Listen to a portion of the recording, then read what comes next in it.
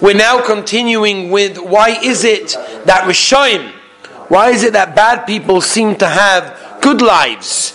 And we said yesterday sometimes it's being paid back for some of the good deeds that they've performed in this world. Let's go on to another reason why Rishoyim have good lives. V'yesh shetiyeh. There's many of them as follows, that it should be al derech apikod netzlai, that in other words, the reason why they have good lives and success, and they feel that they're having a good life, and it looks like they're having a good life, is it's a pikodon, which means it's a deposit, which means basically the Rebbeinu Shalom is giving it to them to use, but doesn't actually mean that they can enjoy it. Until sheyitina el yisborach ben Sadik, the Rebbeinu Shalom will give him a son that is a big tzaddik, and he will have the property, right? So I know, for example, a very, very, very, very wealthy person from Australia, incredibly wealthy person. I went to see him. I spoke about him, if you remember, in Auschwitz. Yes. And he has a lot of money. His grandson is actually sitting in Kollel in Yerushalayim. So I think that is an exact example of what the Chovos HaLevavos is telling us, is that, I wouldn't call him a Rasha, he's not a Rasha because he does a lot of good things also, but in other words, he wasn't Shemet Torah mitzvahs, which again, and we're not judging him why, he was children of the Holocaust, whatever, Chas v'shalom, I don't judge anyone, but theoretically, even though he doesn't fit into the category of a Rasha, but he definitely wasn't a tzaddik, and maybe now he is because he's Chosed Tshuva, whatever, but Al Kaponim, the idea is that the Rebbeinu Shalom gives sometimes a person things that are not necessarily made for himself, but for future generations. So this man has a lot of money, he's able to support his grandson sitting and learning. Why? Because he has a grandfather that could do that. So, says the Chovos HaLevavos, sometimes a person is given money that not necessarily means for him to use, but it's for somebody else to use. And therefore, when you see someone who's having a lot of success, you shouldn't say, oh, wow, he's having a lot of success. Maybe it's not for him. Maybe it's for his son or his grandson or daughter or granddaughter. They're going to need it to be Shemet Torah mitzvahs. Kamosha Omer Yochin v'tzadik yilbash. Right? He prepares, but a tzaddik actually wears it. Now, as a person can prepare whatever he wants, but who wears it, who uses it, who utilizes it? A tzaddik. V'amar pasuk in Keheles v'lachoyte nosan inyan v'losas latoiv l'fnei Elokim. Rabbi say, third reason. Okay?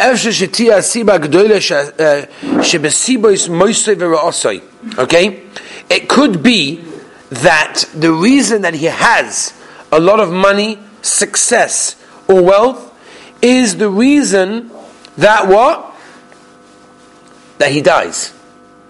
What is the classic example of this? Rav Victor Miller always says this. President Kennedy. President Kennedy was shot and he died. Now, why was he shot and died? Not because his name was Kennedy, but because he was elected to be president. Which means that his success, think about it, his success caused his death. The success that he has, that someone would say, wow, look at him, he's got a great life, unbelievable. But that was his downfall. Again, it's because he was elected president. That was his downfall. Therefore, okay, could be.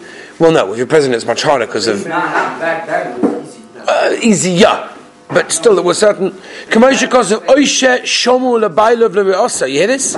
Sometimes being wealthy is not good. Sometimes being successful is not good. Now we look at success as like, that's amazing, you've made it in life, but that's not true. Success doesn't mean you made it in life, because sometimes a person can have success and that's a downfall. It could be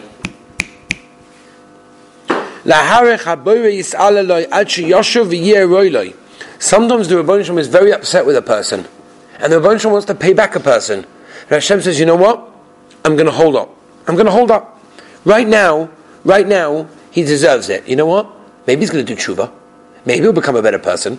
And therefore the Rebbeinu Shalom gives him success and doesn't punish him for his bad deeds, even though he deserves punishment, only because the Rebbeinu Shalom has so much rachmanas that he even wants a Rasha to have a good life and maybe do tshuva. Kamosha Data, Benjamin Menashe. We all know by Menashe, who was the king of Yehuda, he was allowed to have tremendous success. Why? Because could be he'll do tshuva. And therefore, sometimes when you see someone successful, it doesn't mean he has a good life. It means the Rebbeinu Shalom right now is allowing him to be successful and hoping and waiting for that moment that he will come to Teshuvah. Another example, Rabbi say, V'yeshetiyah lechesed shekodam oviv. Maybe his father did some tremendous chesed. In other words, the reason he's having a good life is not because he's a Rasha. That's not a reason to have a good life. And that's not why you should look at him and say he's having a good life because of. But it's because his father or his grandfather did something tremendous and he's reaping the rewards of that. And therefore his son had to have some kind of reward for that. B'nei Revim, Yeshu L'chal, Kisei Yisrael, V'omar, Pasuk Mishlei, Mishalek Mesumei Tzadik, Ashrei Bonav Achmav, V'omar, Nara Yisi Gam Zakanti, V'loi Yisi Tzadik Nezov, V'zarim Mevachosh Lachem. It's a Mefurish song, it's also a Pasuk Tehillim, Perek Lamed Zayin. The Yeshtia, sixth reason, L'nasis Anshe Atamim B'amtzupim B'shoim. Wow. It's to test people. It's to test people. Right? In other words, when you see someone who's a Rasha having a good life, you're going to be upset. And you're going to say, where's the Rebbeinu Shalom? Where's the judgment in this world? And the test is not for him, the test is for you. That you looking at him, and you're looking at the guy in Hollywood and saying, wow, look at that guy. He's doing every Aveir in the world. He has got a house, 16 plasma screens, gold plated even in the bathroom. He's got every possible geschmack that he needs. And he does every Aveir in the world. Where's the Rebbeinu? Come on, man. Why is he not getting punished? The answer is, you're getting a test. He's not getting a test. He's getting what he's getting. But the Rebbeinu Shalom is testing you to see how are you going to react to that. Okay? When people see this, they say, you know what? There's no real truth to Yiddishkeit. There's no real Hashem. There's no real Chas v'Shalom. There's no real, judgment. You learn from them. And therefore we now see who's really a loyal Oved Hashem. Someone that sees someone suffering and doesn't get, disturbed by it, doesn't get tested by it, doesn't get bothered by it. That's an incredible thing. People that are Moise Nefesh, they don't care what's going on. People that are Moise Nefesh for Yiddishkeit, for mitzvahs, for the Rebbeinu Shalom, they don't care. This guy. It's irrelevant to everybody else. It could be that guy's only getting that because Rebbeinu Shalom is testing you. Don't worry. As the Mishnah in Pirkei Avos says, don't worry. There's a time for everything. Everyone will get their punishment. And for you being loyal, you will get tremendous schar. So Rabbi Say, the Yesod over here is what he's telling us is a Gavaldik Yesod. And that is, we've spoken about now two Mahalchim. The Mahalach number one, why is it that Tzaddikim seem to have a hard life, a challenging life? And we answered that with a few bunch of reasons. And then we had another question, and that is it, why is it that the Rishoyim seem to have a good life? And we've answered that as well. And I think if we would be able to get out one Yesod, I'm sure we can get out many Yesodas, but one particular Yesod that I would glean from this is that there's a cheshbon to everything. There's no such thing as no cheshbonis.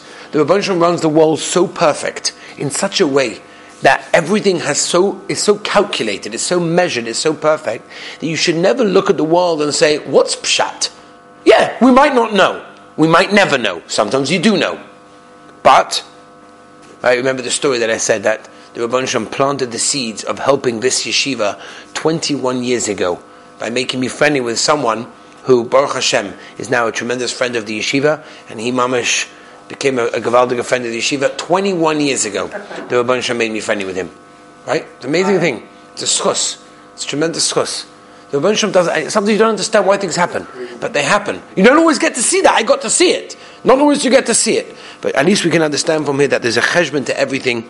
And Be'ez Hashem, if we learn this, and we understand this, and we live this, then we'll see in our lives how everything is calculated. You guys came to this yeshiva not randomly. You came here because this was calculated from the day that you were born, that you needed to be in this yeshiva in order to steig, to become closer to Hashem. It happens to be the best yeshiva, but that's just irrelevant. I'm saying it happens to be that you were decided to be here, not because you decided, because a bunch of you, this is where you need to be, and everything that led up to you being in this yeshiva is in order to get to this yeshiva. And everything that happens in yeshiva leads up to becoming a better person, closer to Hashem, being the best over the Hashem possible. Rabbi Say, we should be Zoche Be'ez Hashem. Learn from these lessons that we just learned. There's a lot more to do over here, Be'ez Hashem. And we're going to discuss, in Mitzvah Hashem, talking about making parnasa. That's going to be the discussion, Be'ez Hashem, tomorrow, about making parnasa, how to do it, in which different way. Be'ez Hashem, that will be tomorrow. We'll get into that. Okay.